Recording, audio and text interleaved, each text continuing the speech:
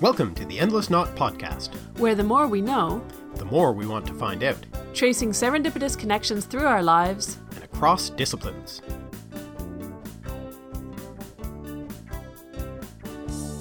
Hi, I'm Aven. And I'm Mark. And today we have a very special episode for you. We've just been at the Sound Education Conference in Harvard. We mentioned that we were going to be going to it. And at that conference, we had a fabulous time. We also took some time to do a couple of interviews. With other podcasters. Exactly. So the first one is what we're going to play today, or at least part of this episode is that. We sat down and talked with Ryan of the History of Ancient Greece podcast.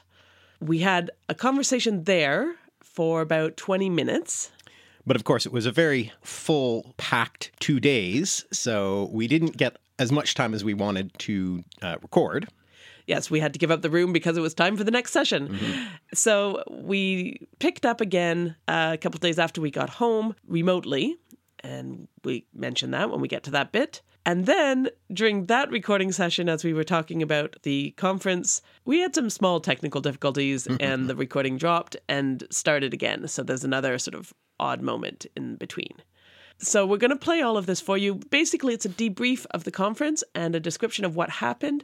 We hope it's interesting. If you weren't able to come to this conference about educational podcasting, or if you were able to come but only were able to see some of the sessions, we can maybe report on some of them.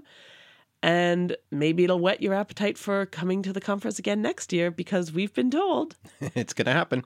We're not sure of dates or anything yet, but of course we'll announce that when it happens. So enjoy. Hi, Ryan. Hi. Thanks for joining us. It's my pleasure. Would you like some frightening blue drink? Sure. All right. I never turn down alcohol. Yeah. So this is a bit of the booze that we're going to have for our live show, live presentation, whatever it is we're doing this afternoon. I still don't know how that's going to go. So, cheers. What is it called? It's called a Blue Moon. Oh, okay. Doesn't make a nice clinking sound with these glasses. No, these are our camping cocktail glasses. We are that committed to cocktails that we bring plastic glasses camping. I literally got them out of our camping cup. with the weather, we should have done something stormy-related drinking. Yeah, that's true. Nothing rain. What is in this? So it's gin and blue curacao. Okay. Hence the blue. Sort of orange. It's not. I mean, it's quite sweet, and it's the blue curacao in particular. I tasted a little bit before I put it in. It's really, really cheap blue curacao and quite expensive, nice gin. Mm-hmm. So we've totally ruined the good gin, because I wanted to try the good gin because it was like, ooh, that's a gin I've never tried before. Well, I mean, it's good because I don't usually drink gin, so the fact that it's good gin means I can't really taste how bad I think gin is. Well, it's mostly tasted the blue curacao. But so anyway, so yes, this is blue because we're going to be talking about colors later on. So we wanted something colorful. I'm excited for that. Mm-hmm. She says, spilling stuff all over herself. So, how's the conference been? It's been a lot. It really has been. I was struggling yesterday because I didn't have enough time to go get my afternoon coffee, and I was like, it's just like everything going on. I've been learning so much because when at least me, when I do podcasting, I'm like, I improve on my podcast, but it's just mistakes that I make. Mm-hmm. Like I don't. You only have a feedback from your own feedback loop. Yeah, so I don't see what really other people are doing. I mean, you can see what they're doing by listening to them, but that's not the same. You see what they're putting out, but you don't see what they're putting in, and you don't see how their process works, and I haven't quite digested it all to see what improvements I'll make on mine yet. That'll be something that'll come when I reflect later, because I'm just now like a sponge, kind of. Yeah. Brain starting to hurt. But the panels have been really good. The classics panel that I was on yesterday morning was really fun. In the future, we'll probably do more of a conversation, but it's the first conference. We're all figuring out how this is working and what the formats were. We're the guinea pigs. What makes sense, yeah. The four of us, it was Lantern Jack from Ancient Greece Declassified, Rhiannon and Evans of Emperors of Rome, myself, and Zoe Contis of Ludit Podcast. And we all basically just talked about how our project started, how we've improved with them, lessons learned, and methodology. And it just ended up being like each person talking for about 15 minutes or so. And it was a lot different than, say, you guys', where it was more of like questions and everybody answered. I think that format might have been a little better for what we were doing, but, we were first one in the morning, and Yeah, everyone, we yeah. were just the first time. So And it's hard to know because none of us knew, I think, what our audiences would be, or whether there would be any, or how many people were going to be there, or what they would want to know. Like, this hasn't happened before. It's an academic conference, but it's also a podcasting conference. And that's, I mean, I'm not saying there's been none of that yet, but not a lot of it. Yeah. And so I think we all felt coming in, I don't know what this is going to be. Like, we didn't, when we did our first one yesterday, so we did Professors Who Podcast as the first one, and I was moderating it. And sort of walked in and thought, I don't know, like, it might just be the panel. And not because I thought it wasn't interesting, but because I didn't know how many people were attending.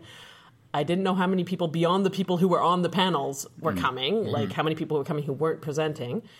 And also, I don't know, are most of the people who are here in academia, or are almost none of the people here in academia? And if you weren't, maybe you wouldn't come to this panel, right? Well, so, the Professors Who Podcast panel was probably well, people I in know, academia. but like at the conference, are there very yeah. many other people here who are Today. professors? You know, that's No. yesterday. I didn't know. I mean, it turns out yes, there are, but I just didn't know. So as it turned out, we had a full house, and it was great. And there was a lot of questions and interaction with the people who just came to the Yeah, so I sort of started off by asking questions of the panel, and everybody gave a few minutes talk from, like, just introducing themselves.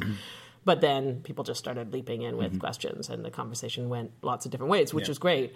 It does mean that I had a whole bunch of other questions I wanted to ask that I didn't get to ask. I mean, everything that went on was good. It's not like it was a distraction, but I was left going, but we can't be done yet, because I have these things I want to know yet. Second, like, because the questions I session wanted of to that. ask were not really questions that I just thought were good discussion. They were genuine questions I had for other professors who podcasted. Like, I want to know your answers. Like, I want to be able to take this information back. So I've already said to several people that if this happens again next year, which I think we all really hope it does, Yeah, for sure. that I would love to be involved in, like, setting up a track of a series of roundtables, sort of addressing all the questions we didn't get to, and some of the ones we got to but didn't, because I think there was just so much to talk about how to be a professor who podcasts, why you should, what makes it hard, how to use podcast in class, how to use podcasting in class. Like, a lot of the people on the panel have their students make a podcast episode as part of an assignment, but that's a whole thing too. Like, how do you do that? Like, I wanted to talk about, but we never got to, the mechanics of that. What kind of thing do you ask them to do? How do they do it? What equipment do they use? I met a professor, I forget what department she's in, this morning, but at Northwestern, and she teaches a class that teaches students how to make podcasts. Yes. So I think she was probably there yesterday. Yes. And I didn't get I was anybody's names. I wish I had that class Yeah. because, I started and made almost every mistake possible in the first 4 or 5 months. Yeah, I mean, exactly. that would have been great to know. Yeah, I mean, just to leapfrog some of those basic issues at the beginning. You still have to work your own kinks out for your own stuff. But this is several of the people on the panel are in or associated with digital media programs at their university. So if your university has a digital media department, then then you teach those classes, and that's great and that's amazing. But then some of them also don't, but still have their students do podcasting. So then that's where we would be, because we don't have a digital medias department. There's no particular on-campus studio or anything like that. But we've both given an option of a podcast episode to students as a final project for the classes we've taught. But it's just an option, and one of the reasons it's only an option is because... Is anyone taking you up on that yet? Yeah, I've had a couple of people... Are they published, or are they No, just like they were just something individual like episodes. MP3s that were sent to you? Yeah, we shared them with the rest of the class. Like, part of, for both of us, this is the same course, really, that we've both taught. And the point there is that they have to produce something that can be shared with everybody else. They can be posted online so that everyone else in the class can see it. I would hope that they at least personally put it on a blog or something. Well, we had a course. We had a yeah. course blog. We had a course. I don't know what they did with it afterwards, but they were very. The ones that made it for me were very like course specific. I don't know that they would have been. It was just one episode and one thing, but that's part of the thing. Wouldn't it be nice to actually have students produce something that was a piece that could be shared with the wider public and would make sense to them? Were they all different topics? Yeah. You could do a classroom podcast and put all their episodes up so and like one little thread sort of thing. Well, if you were going to... If everybody does. If you were going to do the Yeah. podcast, then you could then string them together into a series. Yeah, well, so that's what I'd love to do that sometime in a class, like sort of say, and maybe over the course of the class, because you could do, you can do like a 5 or 10 minute episode. It doesn't have to be big and long. Yeah. So you could. That's totally, what Dan Carlin said today. It's like podcasting is you can do whatever you want, and you're not beholden to anyone. Obviously, they would be beholden to what you're. Yeah. Actually, it's a little different. They'd be beholden to what you tell them they can and cannot do. But we could choose any limits that would make sense for the class. And somebody could do longer episodes if they wanted, but we could, I always try to make it as unintimidating as possible for a student. And you're not going to tell them make a 6-hour episode from the jump. And it has to have music, and it has to have, But you could do something in a class where, for instance, because I get students to do blog posts on for several of my classes, you could instead build it in where it wasn't just a final project, but where along the way, one student had to produce one episode per week, like. A student per week had to do an episode that was, a summary of an article or a response to a reading or you have set questions, whatever. And then those get strung together and then that goes up. And then the next time you teach that course, that's part of your teaching material. Like now the next students listen to that and then do their own something else. But all of that needs scaffolding. Like if you're going to ask the whole class to do it, you have to give them equipment and resources to do it. Even if it's very, very basic, there has to be somewhere. You can't just say, go off and do it, figure it out for yourself, So this is the kind of stuff I'd really love to talk about in much more depth. And we touched on it, but we just didn't have time to talk about a lot of it. But it was still really cool to hear from other professors and what they're doing. And it's kind of along in that same vein, I was kind of sure, I wasn't sure how formal or informal this was going to be. And it seems it's a combination of both. But because I wasn't sure because podcasting itself is pretty informal. Yeah, I mean, there are professional podcasters, and that's not informal. And they're represented here as well. But for the vast majority of podcasts, they're pretty informal. And then we're doing a conference at one of the most hallowed institutions in America. At the Divinity School. At the Divinity School. So I wasn't sure what to expect. What that meant. Yes, I was like... It's a Harvard conference. Yeah. Does that mean, are there Harvard conference rules? I mean, I don't even know what those rules would be, but like, are there? Or is it a podcasting conference? And so you're taking something that's intuitively informal because it's a do-it-yourself project. Especially for those of us who are independent. Exactly. And then you're at this such formal institution.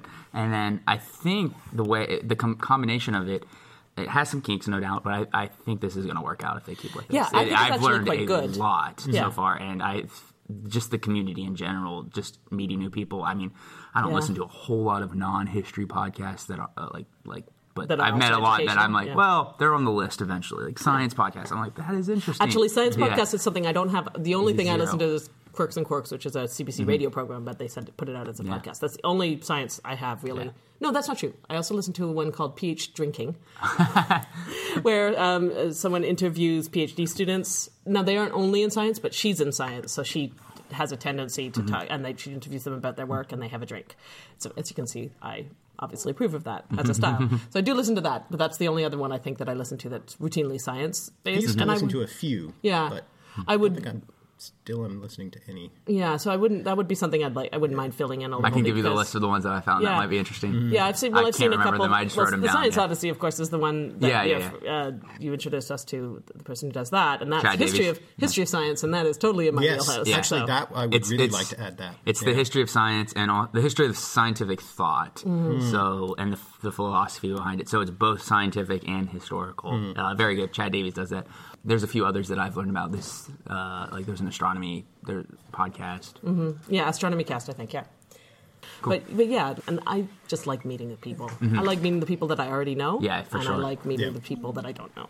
People that you know virtually. It's really cool. Yeah. I don't think I have actually. Okay, so I think there's 2 people here that are podcasters that I've ever met in real life. Right. Doug, I've met Doug Metzger of Literature and History, and Rob Sims of History in the Making. And everybody else you only knew everybody else online. I knew from Twitter or Facebook, and it's really cool to put a face, an actual face to the images voice. You might see or the voice, Yeah. and communicate with them in person, and just the communities together. Because, podcasting, and Doug talked about this a little bit in his keynote speech yesterday morning, podcasting is such a very lonely endeavor because it's just you're teaching, but you're not, there's no interacting. You don't get the feedback, Especially, I mean, you guys at least have each other. Especially me, I'm literally here with a microphone, and I have my dog by my foot. And that's your only audience. And I'm just talking into the mic. I'm sure my neighbors think I'm a weirdo because nobody ever responds to my anything I say. You're having a conversation. Yeah, I'm having a conversation. So it's a very lonely endeavor, and then you spend hours upon hours just editing what you're doing with your with your headphones in your on your head. So it's cool to come together and not only just learn from people, but just to see. The way community. other people are doing things. Yeah, well, I mean, one of the highlights for me so far was just going out to dinner last night, and I knew it would be because it always is. Like meeting people and talking with people at any conference, all academic conferences for me, it's always about seeing people. I mean, you do the learning, and the learning is good, but seeing and meeting and just sitting around last night and you share the things that bother you or the things that are hard or the things that are fun, and someone else at the table says, "Oh yeah, totally. That's so I had this happen. That's the same." And you think, "Oh, good. Okay. Not just me. Yeah, not just me. I'm not screwing everything up. Actually, I'm not just making it all mess up. Or my audience isn't the only one that thinks X. Or everyone has the same foibles. I suppose. Yeah. Or a similar pattern of problems or whatever." And it's neat seeing this community kind of gelling before our eyes of educational podcasters together and doing I mean, it's obviously not all of the ones in the world. Not all of the ones in the world, but everyone here is interested in educational podcasting. And so, people are meeting each other and, communities are forming. Setting up networks that are going to, and I don't like informal networks that are going to continue past this if they haven't already been established. And you get people that are showing up that are podcasters. They're not even on panels or giving talks either. They're actually just coming to listen, which is even cooler. Because it's not just you're coming because you're going to be doing something. Because you're talking at Harvard. Yeah, so why people are actually coming to listen to people talking at Harvard to learn. So it's a give and take sort of thing. It's been a lot of fun. The talks have been tremendous, and the panels. Your guys' the linguistics panel was so much fun. You guys had such a good rapport. I actually kind of have to be that type of way to do linguistics. You have to be good and nice and good at talking. You have to be funny. You have to be funny and to make linguistics interesting. Not that it's not. No, but I think that's going to be. I mean, it's actually not surprising that that's a feature of all these panels because everybody here is taking something that in some way is considered dry by somebody out there and trying to make it interesting to people who aren't necessarily interested in it, right? Like that's literally what educational podcasting is, whatever the kind of education, whether it's curriculum based and school based or totally just general knowledge or whatever. So that means is we've got a whole bunch of people giving panels who are all good at communicating complicated ideas in interesting ways. So unsurprisingly, panels have been pretty good.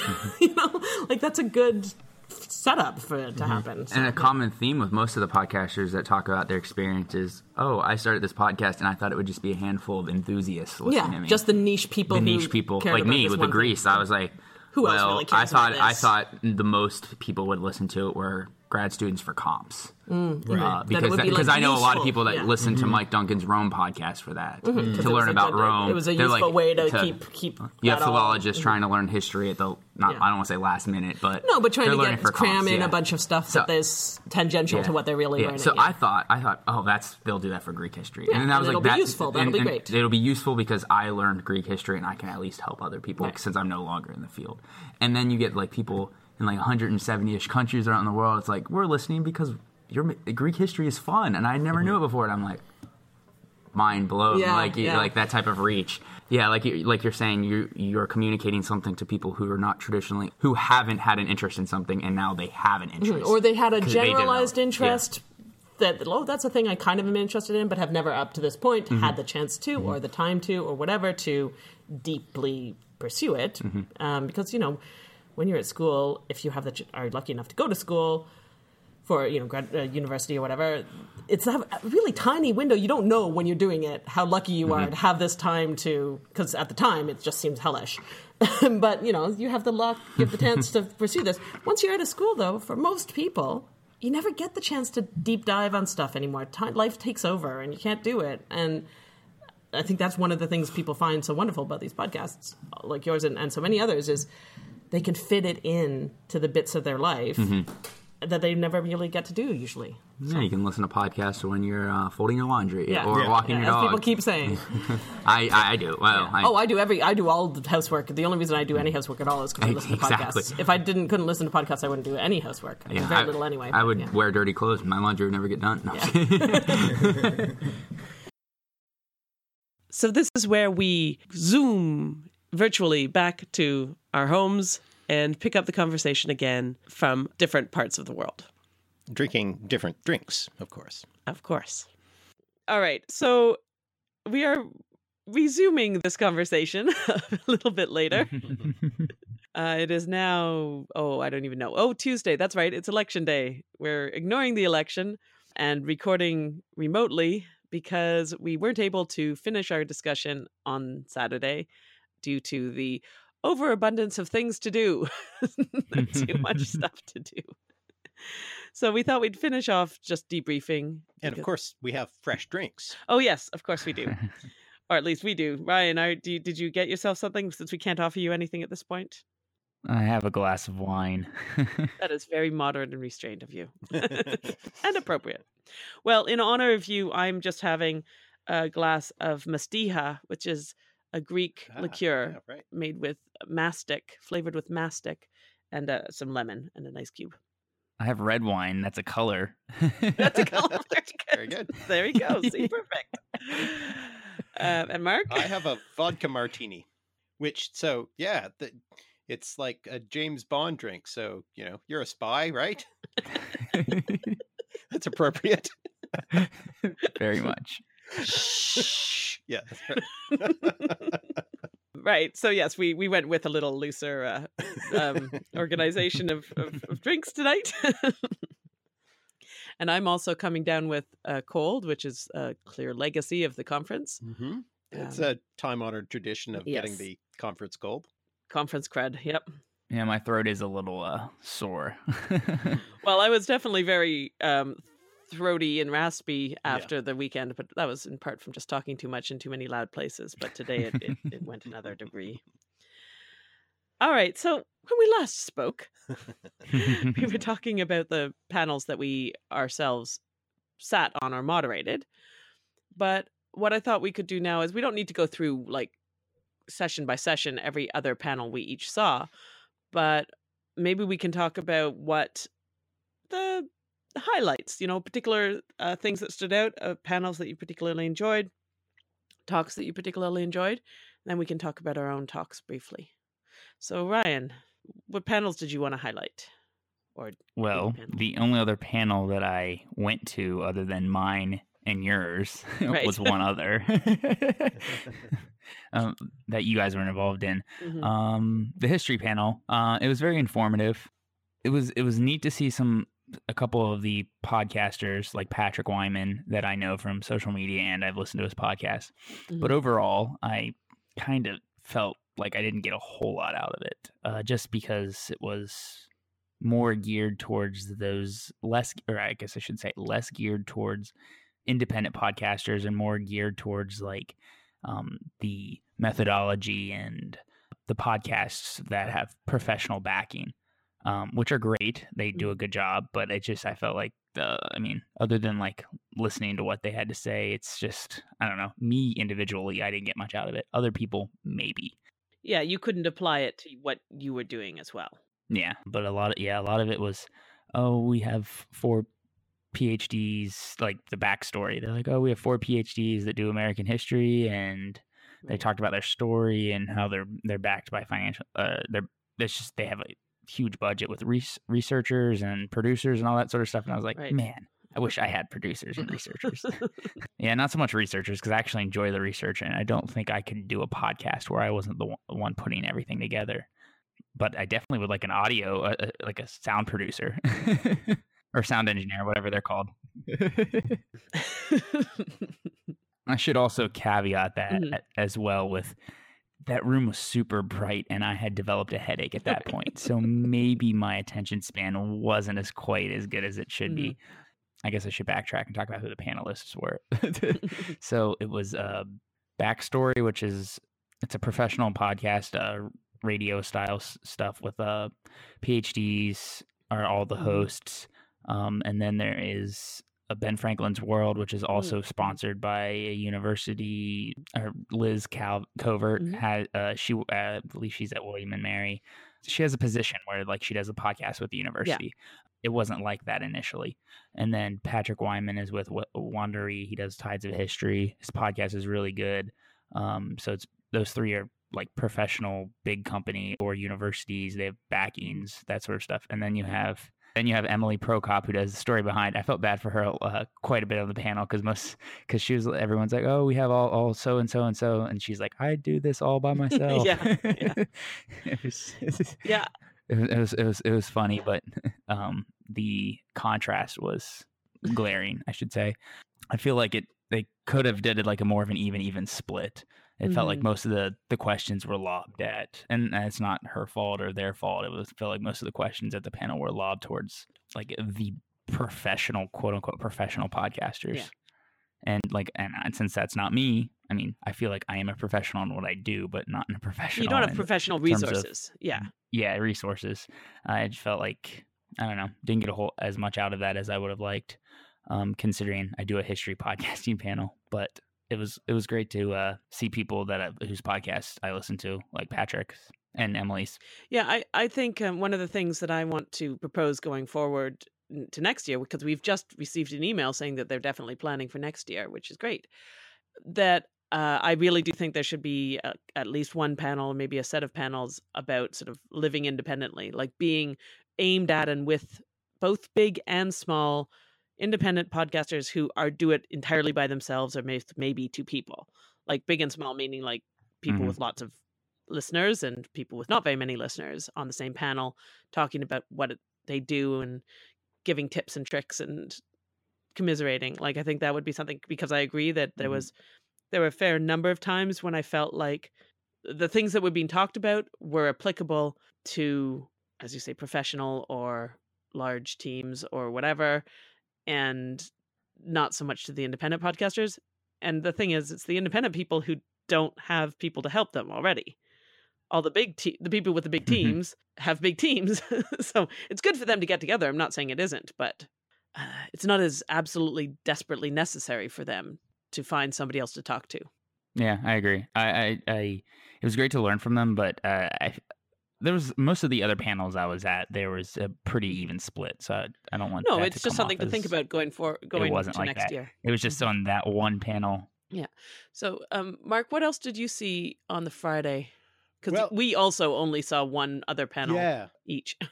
I mean, I think the other thing that we haven't talked about is like the keynotes. Oh, that's true. And yes. the Friday keynote I thought was really good. Yeah.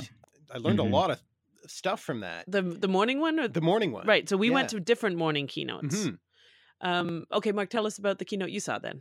So, first of all, there was Diane Moore. Yes. And we saw that one as well. Yes. Yeah. So they split, just for people listening, I guess they had so many people they wanted to talk that they couldn't do them all. So they split us into two for the opening keynote. And Diane Moore spoke at both, and then somebody else did the other keynote in each. And I thought one of the points that Diane made that I thought was really good was about why podcasts in particular work the way that they do, because it's audio only and it makes you focus on one sense, right? You're only one getting element, one element, and therefore requires it kind of gets the listener to be more active in the process, right? You're more engaged because you have to sort of you fill in the rest. You're filling in stuff. Yeah. And I thought that was a really good point. Yeah, and something that podcasters should keep in mind. Yeah, as opposed to video, for instance. Yeah. And I suppose in a similar way to what text does, where you have to fill in visuals and audio. So you're filling. Yeah. No, I thought that was really good. I liked her talk a lot as well. She spoke about empowering agency as one of the things that so she talked about critical education and why how podcasting can be involved with that. And I didn't bring my notes with me, so I don't, because I did write them down, but empowering agency in the listener and inspiring empathy were two of the things that she said that podcasting was particularly good at. And I agree. The agency, because you're such an, as you say, you're actively participating in listening and creating the experience, and there's such a strong link. And then empathy, because of that strong link to a human voice, which is so crucial. And we respond differently to a human voice than we would to any other way of being educated. And then there was one more, and I can't remember what it was. She had 3 points. I did take a bunch of notes, and I am going to sit down and look through them again. They were more about sort of philosophical approaches to what you want to do with education, right, than they were with anything technical. But I thought that was a really nice way to start off. They'll also be up on, eventually they'll get loaded, so we can go back and look back able at them, to re-listen. Right. I didn't take as many detailed notes on some of the keynotes as I would have liked, knowing that I would be able to listen to them again. I was trying to just be there in the room, absorb it, which was great then, and I learned a lot then. But my recall right now is like, yeah. I sort of went back and forth. So I took good notes that first session, and then it sort of went back and forth. Yeah, it was same with me. And then who was the other? But Liz Covart was talking. Liz Covart was talked in the second part, and she gave a really good history of educational sound recordings. So it wasn't just podcasts. She went right back to early radio, right, which is really fascinating. And so she sort of traced the steps of the development and focused particularly on, the kind of institutional stuff that was connected to universities or colleges or private corporation, or who was doing the material and what that, kind of how that directed the history and how it went. And so, early on, there were some universities involved. One in particular, University of Nebraska in the 1920s did classes over radio, and you could, it was like a MOOC, basically. You could have actually graded material and so forth. Right. And they got kind of crowded out by the kind of corporate world. So, that kind of programming got relegated to poor time slots or poor frequencies that didn't carry very far. Right. Because they weren't making money in the same way that commercial shows could make. Right. And then when the networks got involved, they didn't turn to the universities to produce the content. They did their own sort of in-house stuff. Right. Or, the American networks would turn to state-run stuff from outside of the US. So they would buy programming from the CBC or the BBC. Interesting. Yeah. Because there was state-run programming in those countries, exactly. And not in the US, because the US doesn't do that. No. There's still not state-run stuff. No, NPR is not state-run. Even NPR is not state-run. Yeah, so it may be supported through in some places through taxes and stuff, but it's not a state-run broadcaster. Yeah, and so I guess that history kind of explains why. I don't know if it fully explains why. I don't know, but it is the reality that universities today are kind of dragging their feet on, embracing podcasting. They have not had a continuous tradition of audio education. No, they had one, it would have been easier to transition directly into podcasting as the medium, as the technology changed. But they got out of that business. That's actually something that Liz brought up on the history panel that we just talked about. Like, she actually was thinking that projecting in the future that universities will get into the game more now that it's becoming popular. But then Patrick pushed back on that and was talking about, like, that may be true, but they missed the boat. Yeah, I really did. 4 or 5 years. Yeah. They missed the chance that they could have harnessed it. Now you have these big media companies that have a hold of it. People or academics and people affiliated with universities will be able to use it for public outreach, and that's great. But if you're going to harness it for the media power that it could have, they've missed the boat on that. And that was a point that really I kind of resonated. It sticks in my head, obviously. So yeah, no, I agree. I think there was an opportunity for them to sort of to say we're going to, like for individual universities to have said, we're going to make a hub. We're going to be a hub for people. We're going to put resources behind it, and we're going to get professors involved, and we're going to do some courses that way. But we're also going to do a bunch of sort of public facing stuff, and we're going to figure out how to make it count as scholarship by like having people review podcast episodes to make sure they're not horrible, and like they, you know, set up the mechanisms for that and make it part of what a professor can do as part of their scholarship. And then make it a thing that, oh, when you think, oh, I want to find out if there's anything interesting on an 18th century American history. Well, obviously I'll go check the university that has the history hub. You know, that could have been a thing, but it's not. And now it's not going to be, even if universities get much more behind it, and they can certainly take up space in the realm now. That's not a missed opportunity, but they can't be the leaders. No, that's passed them by. And that's too bad. Yep. And I think it's important to point out that certainly some of that blame, you know, goes to administrations, but it's also as much the fault of senior faculty who are suspicious of, you know. Yeah.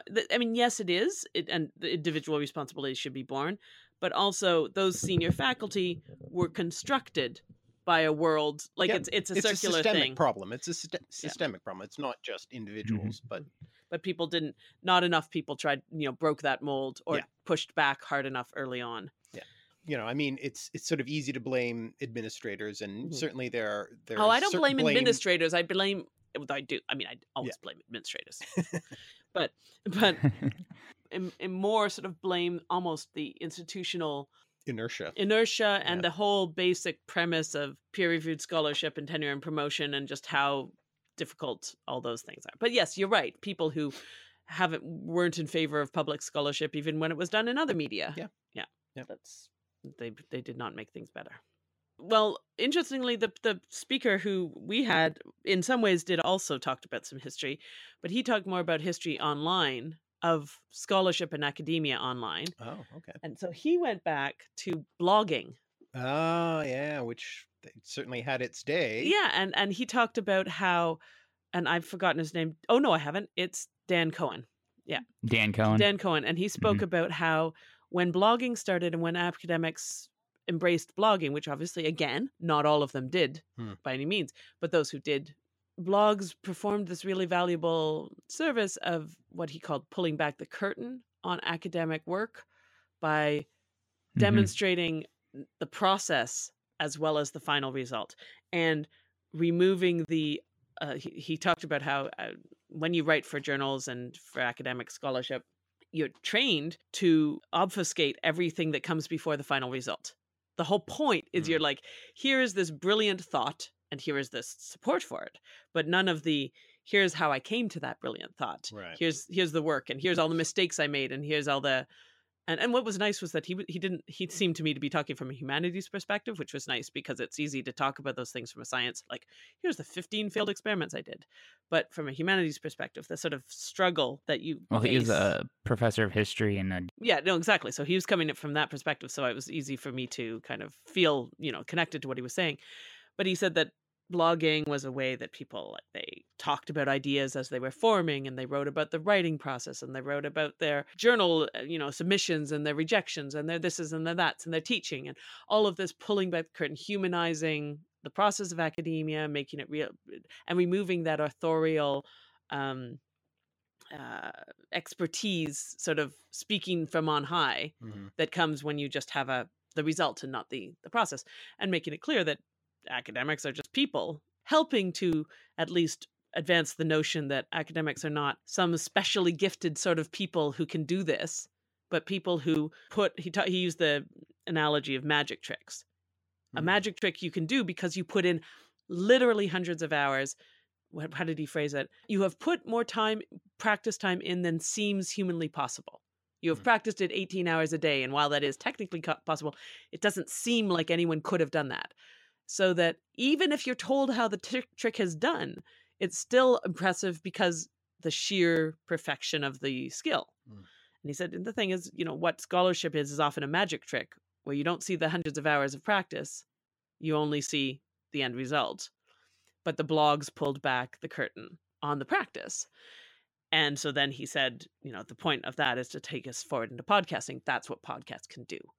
That's what podcasts can now do. We don't blog so much anymore, but podcasts allow you to tell the story behind the final result in all sorts of different ways. I mean, he was talking in particular about, he does interviews with authors of books and finds ways to sort of get them to humanize their results and things.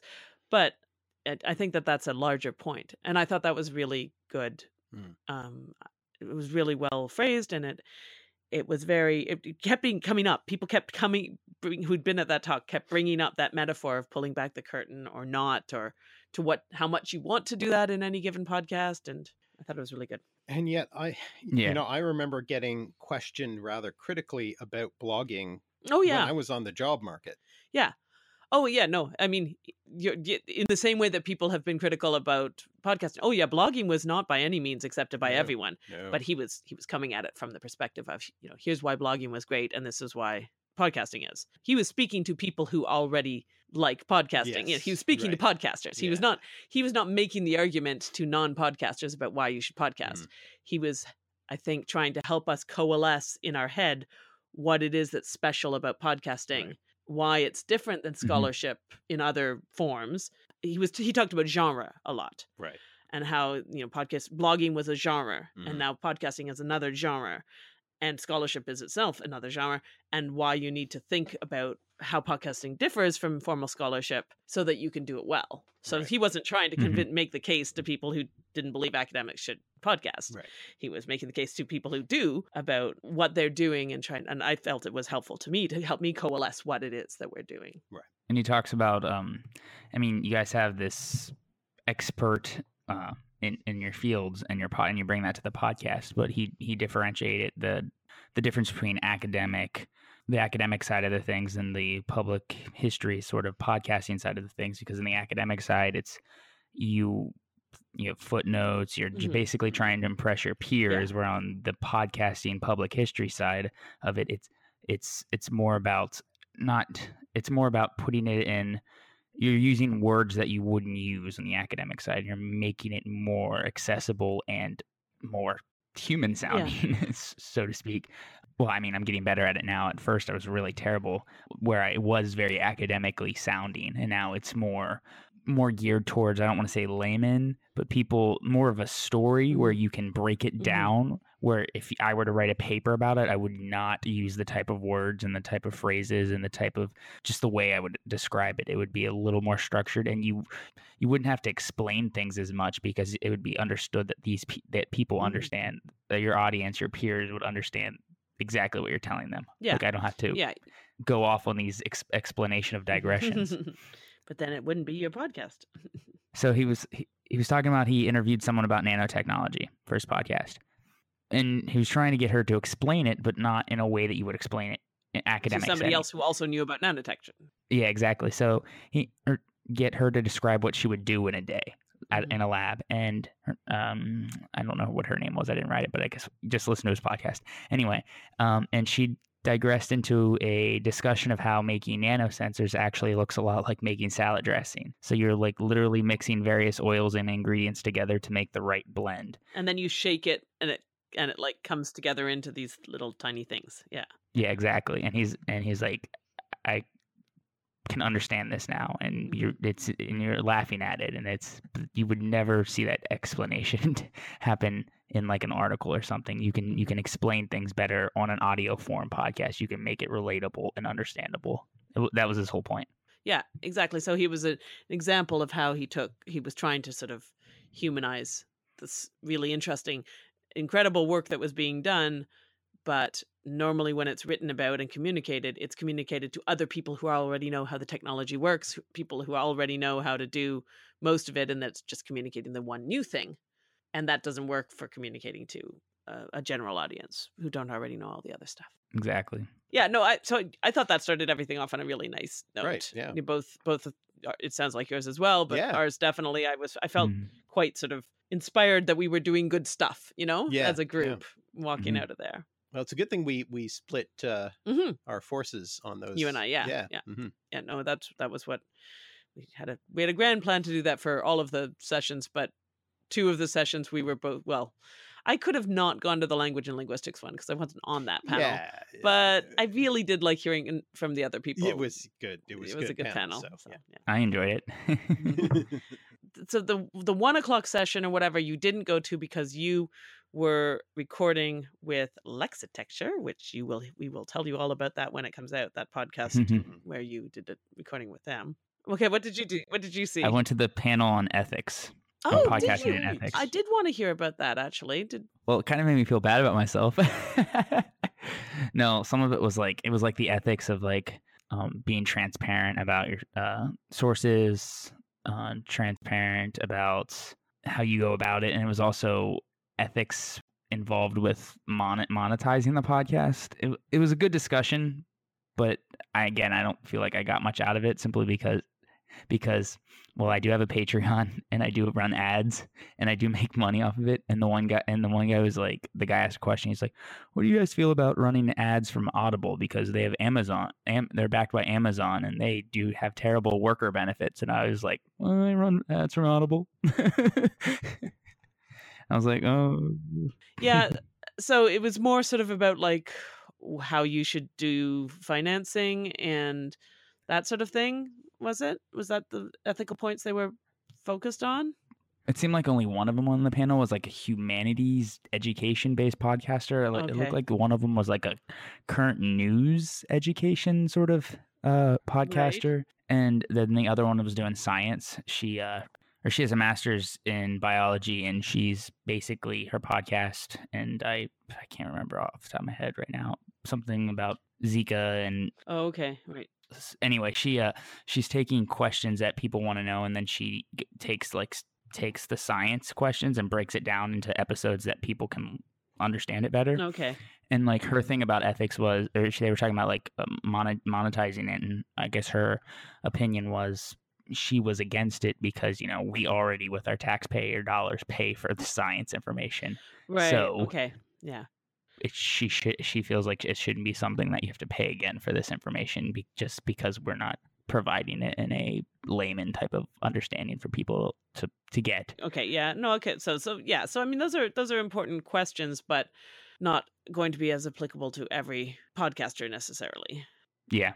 It wasn't a waste of time. It was a fun discussion. It was a fun, interesting discussion. It was interesting to hear other people's takes on it, but it wasn't anything that was applicable to me because, Yeah, well, I mean, and also it's a different context. Like I could imagine asking the question, if you are, say, a professor who is supported by your university to produce a podcast, would it then be reasonable to run ads? I think that's a different situation, right? I would say that would have been great to have that sort of different views on the panel as well. They're all independent podcasters. So then you're asking different questions. So, these things, it's good to hear different perspectives and then to keep moving forward. I think a lot of questions that were raised this weekend need to keep being addressed. Like, I don't think there was a lot of things where we were like, all right, done and dusted. We figured that one out. We're done. It was very much about bringing conversations together to start conversations rather than to sort of figure out where we're at. So, yeah. So sure. I didn't go to anything at one. But I think you must have done because you weren't with me. I was. No, I went to community building. That's what I went to. I went to community building. And it was a little bit like what you've been talking about, Ryan. It was interesting, but basically everyone on the panel was like, the way I build community for my podcast is I go out in person and I do live shows and I meet my audience. What's their definition of community? Well, I mean, that's where they sort of started with community is, one person said community, what the moderator asked, what's the difference between community and marketing? And they said, marketing is where you get your brand in front of people so that they'll go check out your podcast. But community is where it's interactive, where you are giving them something and they're giving you something back and you are responsive to. And one of them said they had a very, very sort of strict definition of community, which is community are only those people who care enough about you that they will do something, they'll bring you soup if you're sick.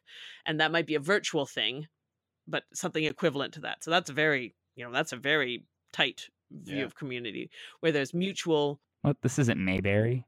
Well, Maybe it could be that. I mean, that person was somebody who runs a chaplaincy podcast. That was Harry Potter and the Sacred Text. So obviously that community, which is about how chaplaincy works, is going to have a different interaction with its community than some are going to. But even so, like one of the other persons was the astronomy cast person. Another person was Renaissance history, English Renaissance history. So, they weren't all podcasts like that, but they still basically, essentially they all said, well, the only way to build community is to get out in face-to-face and meet people. And I thought, no, I know how to build community face-to-face. I'm good at that. About podcasts here. If I could get face-to-face with people who listen to my podcast, I could build community with them. That I know how to do that. We're humans. We're good at that. What I need to know is how do you do it? How do you do it when you can't meet them face to face? When you're podcasting from a remote place. Well, and also how do you get to? Christine was there from Footnote History, and she said, but you can't get out and do live shows and meet people face to face until you have an audience that wants that from you. That's true. Yeah. So how do you do it when you're smaller? So how do you do it when you're smaller? How do you develop a community who's interested in meeting you face to face? Now, there was some discussion of some of the other, they talked about what platforms they were on, and they talked about how they, what kind of rules they develop for how much they react or interact with or respond to people. And, but a lot of it was sort of, here's how I keep my boundaries strict, and here's how I protect myself against troll. And, it was a lot of sort of people who have large communities talking about how they manage dealing with their communities. That was not building. And they talked a little bit, each of them, about how that started, but not. They all had very difficult to replicate origin stories. Right. that didn't really translate. Was there another panel on podcast growth, or was this that one as well? No, there was another one about podcast growth. This was very much about community building. It wasn't about audience growth. It was about how you sort of build obviously they are connected, and they did talk about how those elements are connected, but it was more about how you build and so one of the things that I thought was useful was they said, one of the things when you're building the community is you want to find a way to build a community who can speak to one another, who meet because of you, but who meet with one another.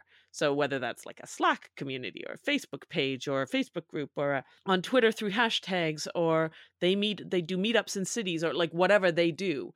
If all they're doing is interacting with you, it's not a community. If they're interacting with one another, then and it's facilitated by you in some form, either actively or just because you're the focus of interest that they find their commonality, then that's a community. And I think that that's a really good way to think about it, and makes a lot of sense.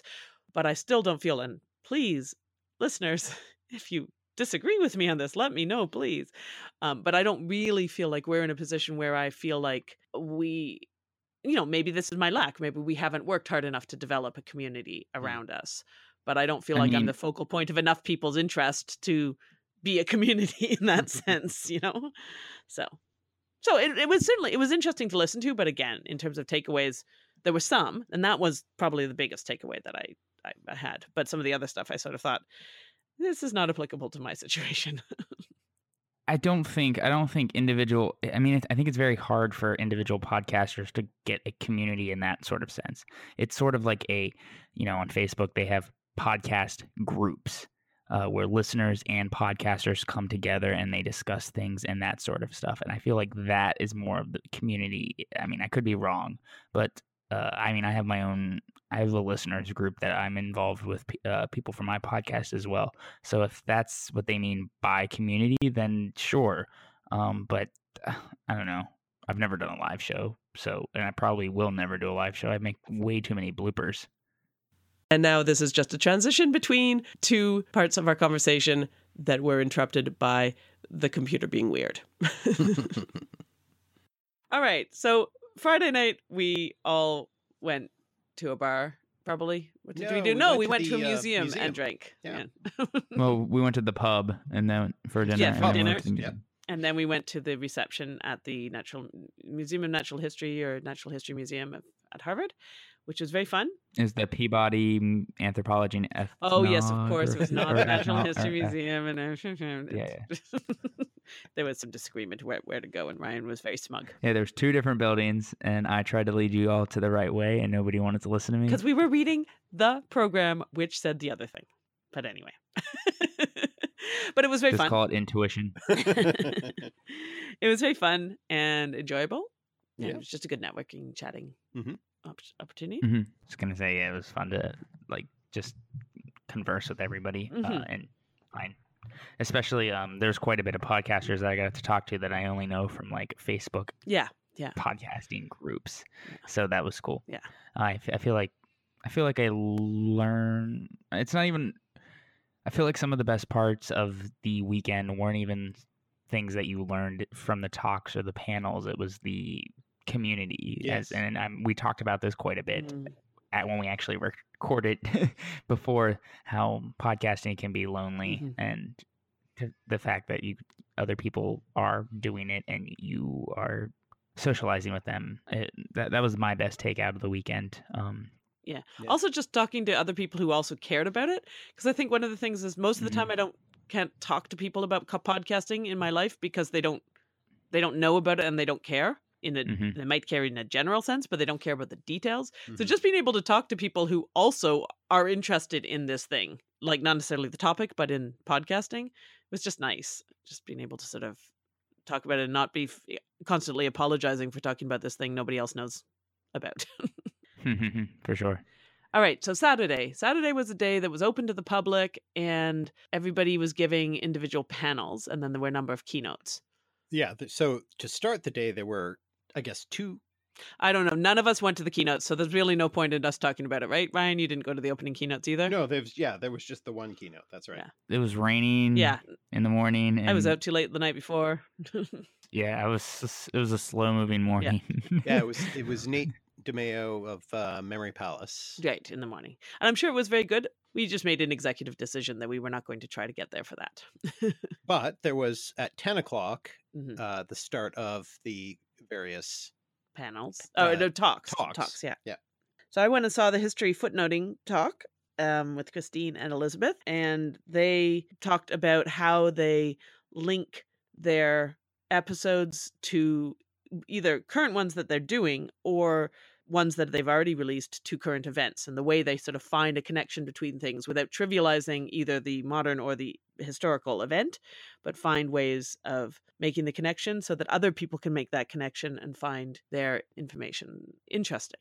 And so that was interesting just to hear what they'd done, but it was also actually quite useful as a way to think about not just publicizing and drawing an audience, but also making what you're doing relevant in a way that it, not just because you want to get people to come and listen, but you want what you say to mean something to them. So using the connection to pop culture or to current events as a way into the information that you have to give them. Right. And I thought that was very useful. And you, Mark, where did you go? I went to Doug Metzger's talk, What English Departments Leave Out. And I think the main thing that I took away, which is not necessarily the main point he made, main point he was making, but I think the main thing that I took away from that was it was almost like a call to action. And so I found it very inspiring. It's, I sort of came out of that thinking, all riled up. Yeah. So I think that's a very positive thing to take away there. But I guess one of the things that he touched on that I really understood where he was coming from is, this intense specialized reading that you do as a graduate student, kind of drilling down. I think the metaphor he uses with like drilling down on this, tiny point, while there's this, whole world of tempting literature out there that you don't read. And not only is it sort of tempting and exciting, but he also made the point that in a lot of ways, it's maybe more relevant. And he used this, the specific example of the field that he was trained in, American literature, I guess, of the 18th, 19th century, that what they knew was, they had that you don't read in what your own authors read. Yeah. And so they knew, they had this intense knowledge of the Bible, but when you study in an English department, American literature, that doesn't get covered in the same way. Spend time on the Bible. Yeah. And as he was, careful to point out, it's not that he had that he disagreed with the value of, literary theory and all of these things that they do make you read in a graduate program, but that doing that at the expense of other stuff is maybe problematic and certainly not as enjoyable as being able to cast your net more widely. And so that resonated with me. It's interesting because that's a very specific call to action for other people who are in an English department, which is you. Yeah. But I mean, as a call to action to a bunch of podcasters who have no ability to affect English. I'm not in any way saying he shouldn't, but it's just sort of an interesting. It obviously links to his podcast, which is about filling those gaps. His talk right? is, what English departments leave out. That was that's what he was focusing on, and that his podcast can fill the gaps is the point. So, yes, and exactly. Yeah. No, that's very interesting. One day when he finally gets there. No, well, he is filling the gap. He's starting with the things that influence the people who influence the people who influence the people who influence the authors you want to read. It's very simple. Well, I mean, it's that thing where you start reading a thing and you think, but to really understand this, you've got to read the thing that lies behind it. So you go read that.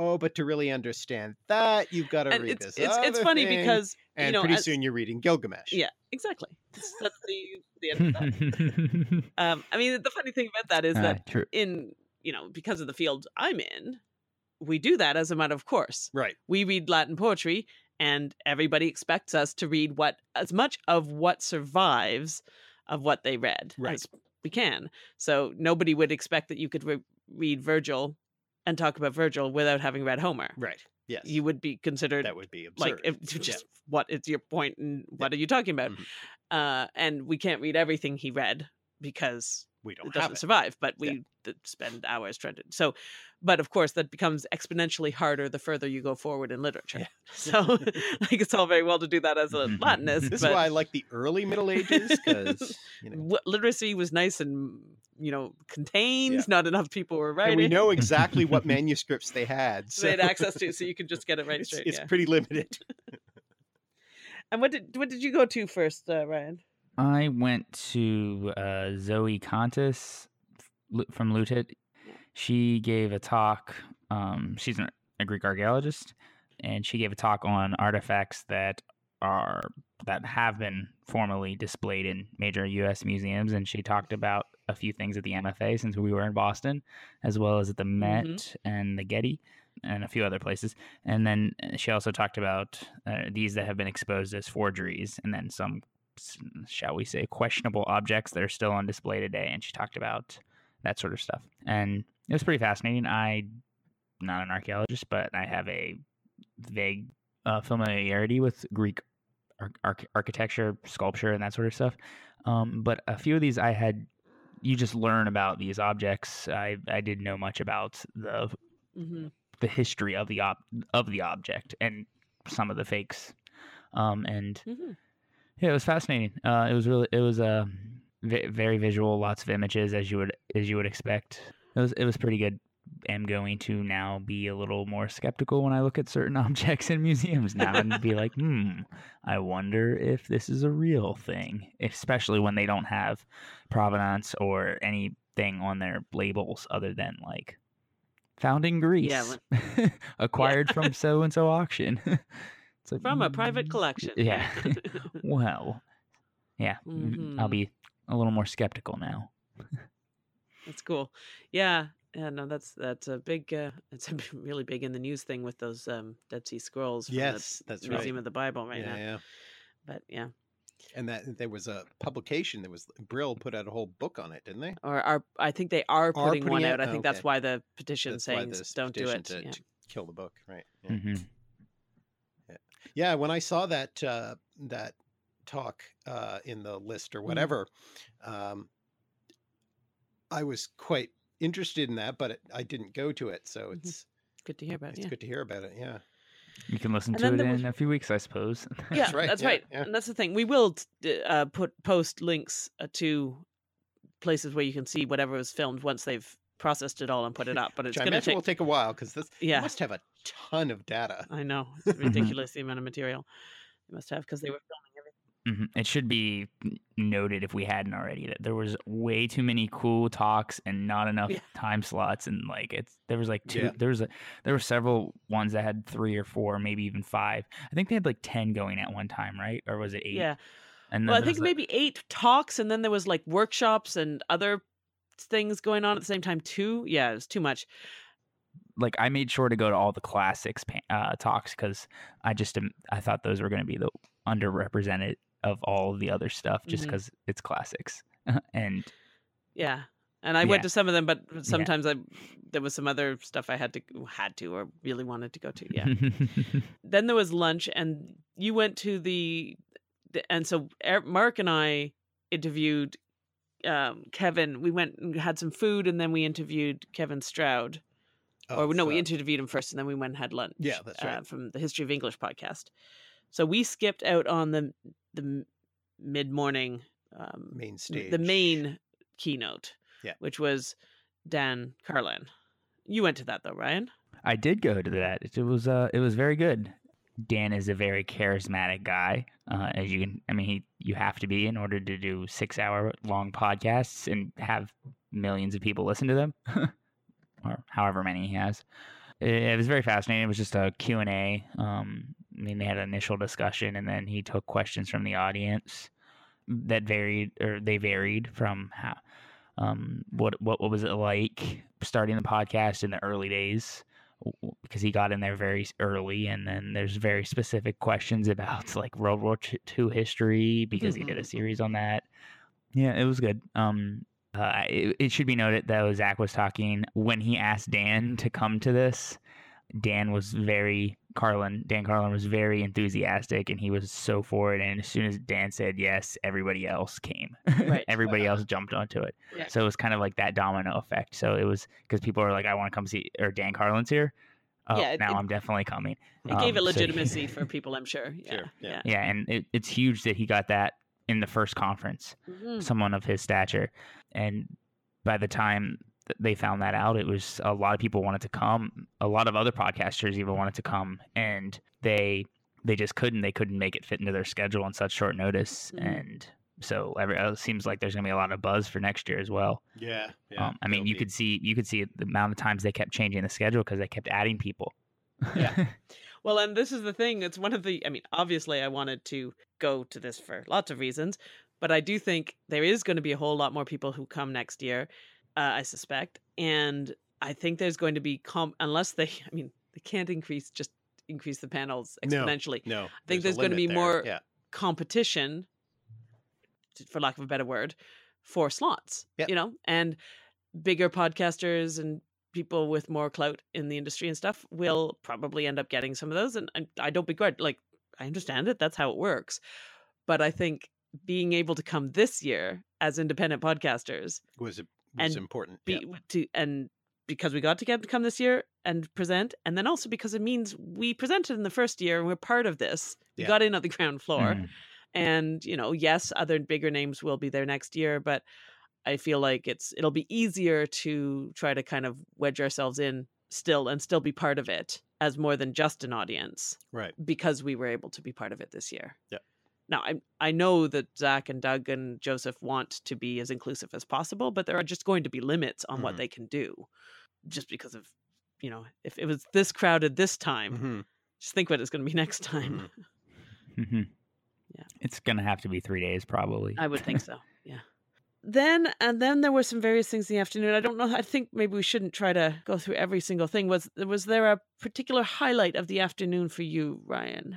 Other than your own talk. We'll come back to that in a moment. Giant ants.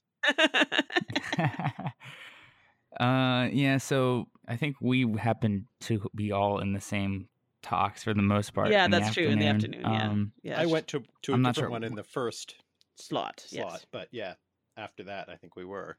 And then Aven, you were with me. You were with me for Rob's of History in the Making, right? Yeah. When we talked about Athens, I thought that was actually really well done. Yeah, he did a good job. So that's the History in the Making podcast. Yeah, he did a good job sort of crafting a talk that had a point to it. Yeah, and it was good. He started out very biblical, and I was like, how is he going to connect this to ancient Athens? Yeah, but he did it. It was pretty. It was very well. I'm not going to spoil it. I'll let people go and listen to it. But it was I was like, this is curious. Mm-hmm. He's a good storyteller. He likes to fashion himself as in the style of Dan Carlin. Mm-hmm. And I've helped him quite a bit with a lot of the ancient Athens stuff and given him sources and stuff, because that was just one season of his podcast. He does a lot of other stuff, other different histories. Yeah. I thought that was really well done. And then of course your guys' talk was pretty fun.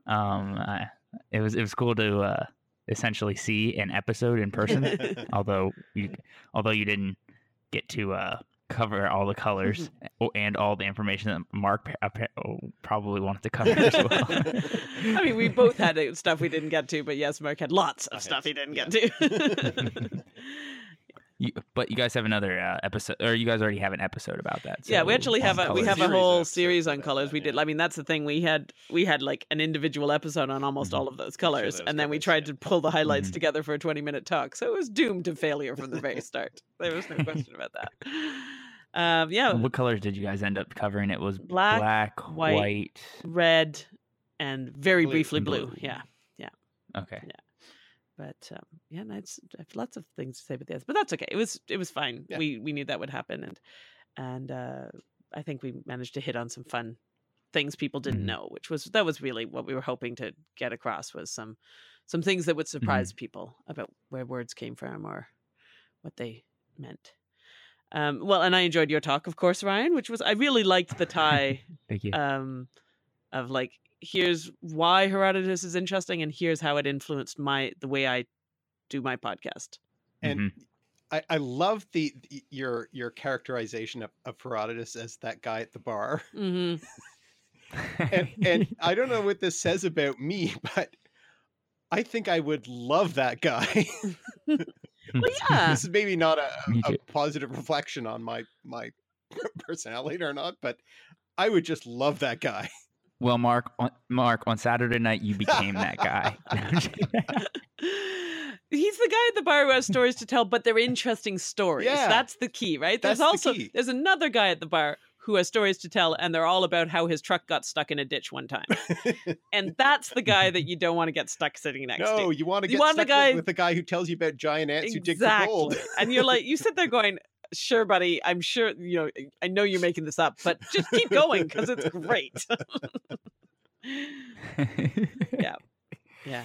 And then we motored over to our talk, and we did our talk, and then we split up again. I went off to Ryan and I went to listen to Rhiannon Evans talk about Emperors of Rome podcast, and Mark, you went to Kevin's. Yeah. And before that, I'd gone to Mignon's talk in the first slot, when we were at Rob Sims, which was a great sort of defense of descriptivism.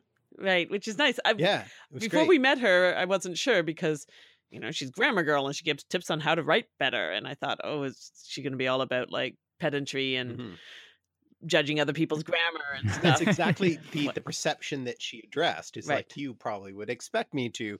And, that's when she, pulled out the giant red pen. The inflatable red pen. No, but so it was brilliant. It was really good. Mm-hmm. Yeah. Yeah. No, that's great. I don't know, Brian, did you see the pictures of her with her inflatable red pen and her pet peeve? I didn't see the pictures. Are they on Mark's social media, or is this probably somewhere they are. else? Yeah. I don't remember if I put them up. Yeah, I think they might have been in the set I put up on Facebook too. I'm not sure. Yeah, they're entertaining. And then so we went to Rhiannon Evans, and I thought her talk was, there was a nice theme. One of the ones we didn't mention was after Robson's and before Ryan, there was Drew, and I don't remember his last name, from The Way Home. The road to self-improvement is the way home. The way home is the road to self-improvement, and self-improvement is the way home. Anyway, it's a podcast about 18th century American history. And he talked, like the Footnote History people, about how to tie modern events to historical precedents.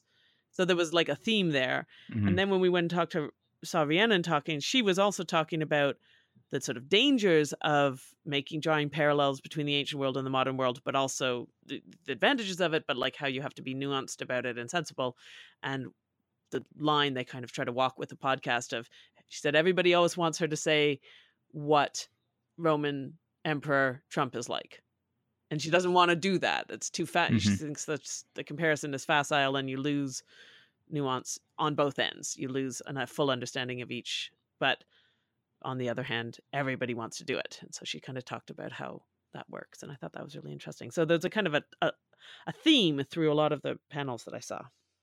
And Mark, what was the other one you said? was at Kevin Stroud's talk, which I think was the most brilliantly structured of all of the Saturday talks that I went to.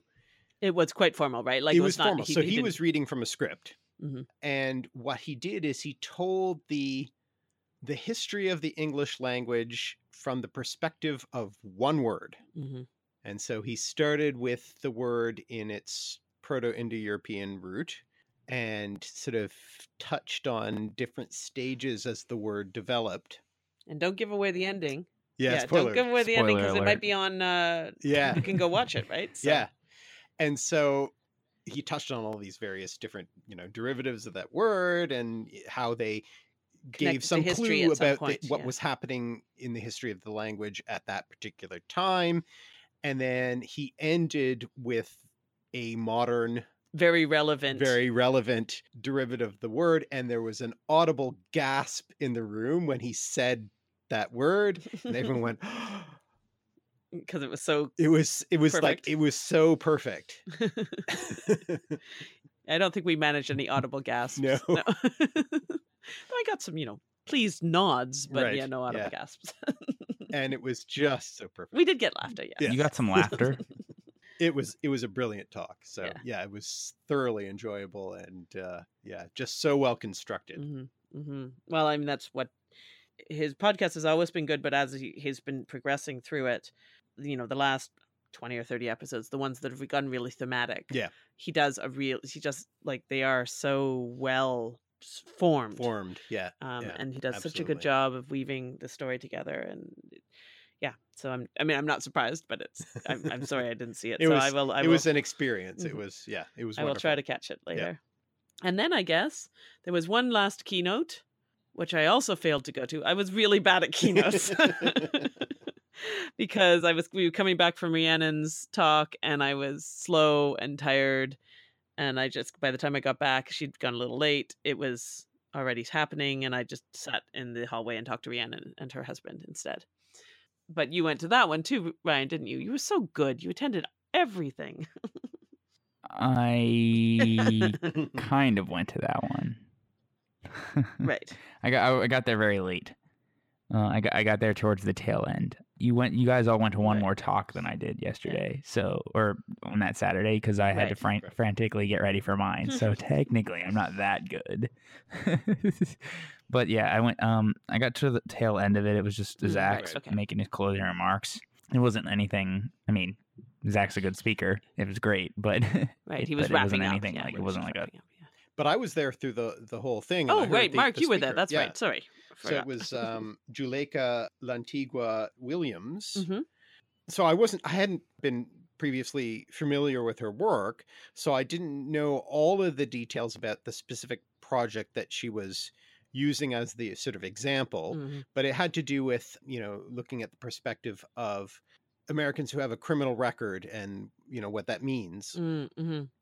But again, it was a kind of call to action. So the point of it all was about podcasting with intentionality. So really thinking about what you're doing when you make a podcast. What is the purpose of it? Who is your audience? What are you trying to achieve? What will you do if you get this result from it, and so forth? Right.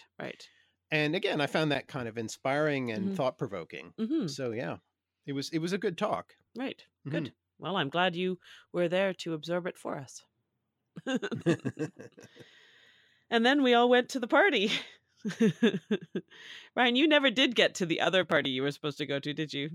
You had a conflict. You had too many places to be, too many people who wanted to see you.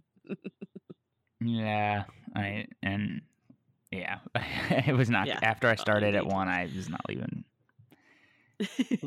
It went Yeah, down. I was at a bar, and the first round was free, and there was food. I realized afterwards that was the entirety of the food I ate, of course, all night, was three squares of... I just had 3 squares of pizza.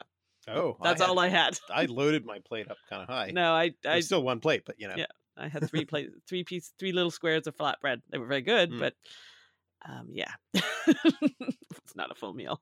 I had 2, so that's a... Oh yeah, I blame it on Mark. I tell everyone it was the linguist's They fault. do lead one astray. I have long experience of that. Linguists lead you far astray. But there was the mojito in particular, wasn't it, that you found nostalgic? Not a mojito, but the mojitos. Yes. I worked my way. I didn't work my way through the whole cocktail menu, but there were 3 interesting cocktails that I tried of theirs, and then I just switched to Negronis and had Negronis. And the bartender, the guy who'd written the cocktail menu, was quite pleased that I ordered a Negroni, and we talked about Negronis and bitters and things like that for a little while later on, when it got a little quieter. But yeah, so it was a very fun party. It was, yeah, and I met people that night that I hadn't met before in the conference, so it was really valuable. Mm-hmm. Yeah, I think there was 140-ish podcasters there. That's not including people the audience. So it's obviously there's still some people there that I didn't get to meet because there's just too many people and not enough time. But yeah, I met some more people and had some fun and conversations while the band was playing jazz covers of Beatles songs quite loudly. So it was a lot of yelling. I felt so bad for Kevin, whose voice was trashed by the... Well, it was starting to go. He was already sucking on a cough lozenge by like the beginning of the party. Yeah. And by the end of it, it hurt to listen to him because it sounded so much like it was hurting so Raspy much. But, but he said, when I asked him the next day on Twitter, he said that it had recovered by the afternoon enough that he was speaking, which is good because a whole bunch of podcasters who went to 3 nights in a row of really loud yelling situations. Yeah. We're all supposed to be using our voices very carefully, aren't we? Yeah, it was great. And Doug was finally released from his duties enough to come and kick back a little and chat a bit and have a drink, which was good. Yeah. That was probably my favorite part of the night. Just watching Doug in his natural habitat. Release. And we talked to... by that point, Ryan Paulson of Lexitexture had to go back, though we saw him on the Thursday night, which was nice. But Amy was still there, and I sat and talked to her for quite a while, and yeah, it was just it was a perfect way to end the conference, and just I regretted it on Sunday, but it was perfect. Yeah, Sunday was a little rough. I regretted only having 2 little mini pizza squares. That's it. If there'd been more food involved on Saturday night, I think I would have been in a much better state on Sunday. But who knows? But fortunately, you did get your microphone back, so that was important. I did. I could barely keep my eyes open on the Uber ride to go get it, but I got my microphone back. That's good. I'm glad. Yeah. Well, so, I mean... The final takeaway, I think we've said over and over again, was... It was super useful. And it was super invigorating and I learned inspiring. A lot. And I was inspired and re-energized about the project. And, it's worth doing. It's worth doing well. Yeah. Mm-hmm. And I think my one strongest desire is that the connections that we made not just slip away. Yeah. Right. Mm-hmm. Because that can happen if you don't have any reason to coalesce around it, for all the good intentions everybody had in meeting and everything. But particular connections and some of the conversations that got started at some of the panels and things like that, I think I need to make an intentional effort to make sure that those connections strengthen rather than weaken, and not just, by liking their tweets on Twitter. Something a little more than that. I'm not saying I'm not going to do that, but just not only that. Right. Well, and you can also listen to their podcast, the new podcast as well, and give them those downloads. I think I have like 10 new ones. I mean, more than 10, but I mean like definitely. Well, we'll see. I've got a lot more that I'd like to listened to an episode of. I purse that I haven't pulled out and sorted yet. So how did this sound education conference compare to VidCon for you guys? With the caveat that it was its first installment. Well, compared to EduCon, so we went to VidCon. That would be the fair comparison. We went to VidCon is sort of the big YouTube thing, and it was overwhelming and terrifying in various ways. It's been interesting too. But the one day before it was EduCon, which, like Sound Education, was the first time that had happened. Yeah. EduCon was the first one, and it was only educational video people, and it was a day of panels. Not talks, but panels and community building. So in many ways, very similar to, and put together by members of the community and mostly independent video makers rather than people who are with any kind of bigger companies. So I think the comparison was actually in the same way. I think the biggest thing I felt was the, oh my goodness, you go through this too. Oh my goodness, it's so nice to be talking to someone who cares about this element.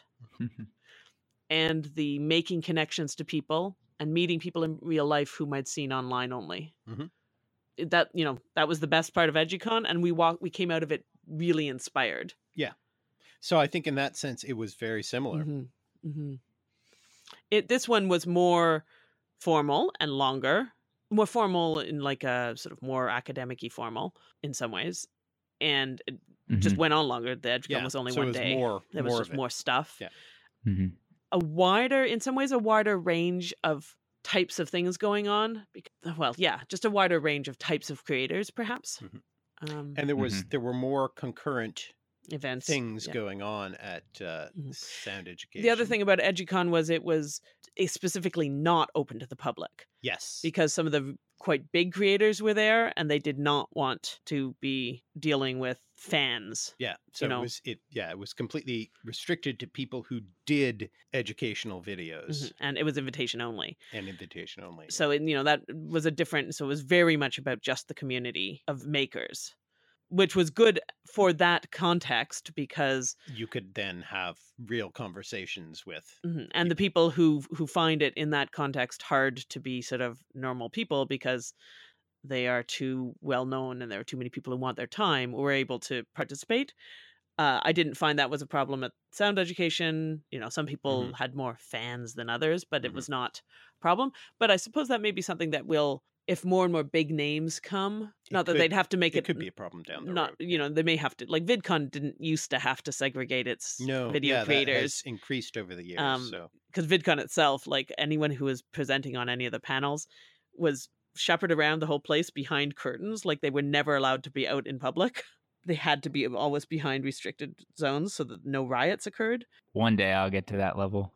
Yeah, I was going to say, I think it's going to be a while before the podcast world is quite like that, but I suppose it's possible in the long run. One day. So it was a good comparison though, I think, because they were both sort of an attempt to start to mark out territory in the wider medium, video or podcasting, that is specific to educational content, and to start to say, do we have particular problems or do we have particular concerns or community issues as an educational community that it's worth us talking about together? Both events where that was the sort of driving force behind them, I think. And it shows something about where the two media are in terms of how they're developing, that these both happened this year. So, yeah. It was an experience. It's really hard to put into words. It was just, at least erudite words. It was well, I learned quite a bit from other podcasters, but also, as you mentioned, I'm just more rejuvenated now because I kind of hit a rut this past year in terms of my podcast. Most people won't know that, but I kind of just hit a rut, and I feel kind of. I mean, we'll see if that lasts, but I feel rejuvenated now. Well, not physically. I'm starting to get a cold.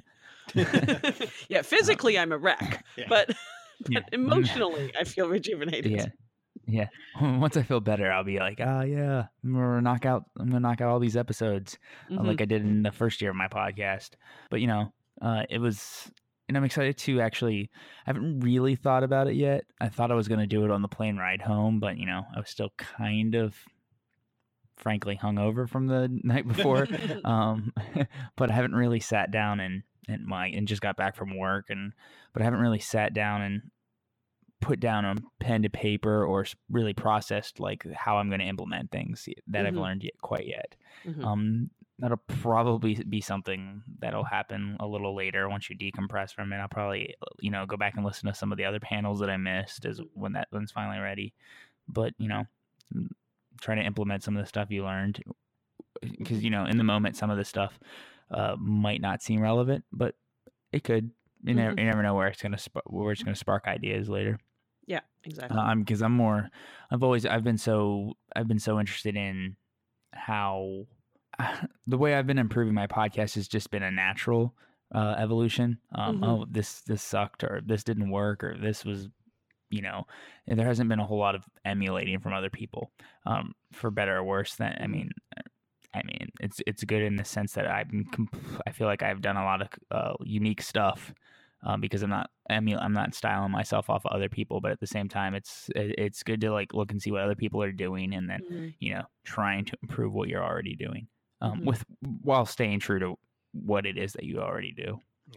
Yeah, basically, if you see something and think, "Oh, I didn't know I wanted to do that, but I do," or "Oh, this is like what I'm doing, but I could do it better this other way." That doesn't mean you're copying someone else or whatever. It just means you're learning. Yeah. Well, Kevin really made me want to raise my game. Yeah. So, but that's good. That's it's inspiring. All right. On that note, I think we should let us all go and get some of this rest we also desperately need.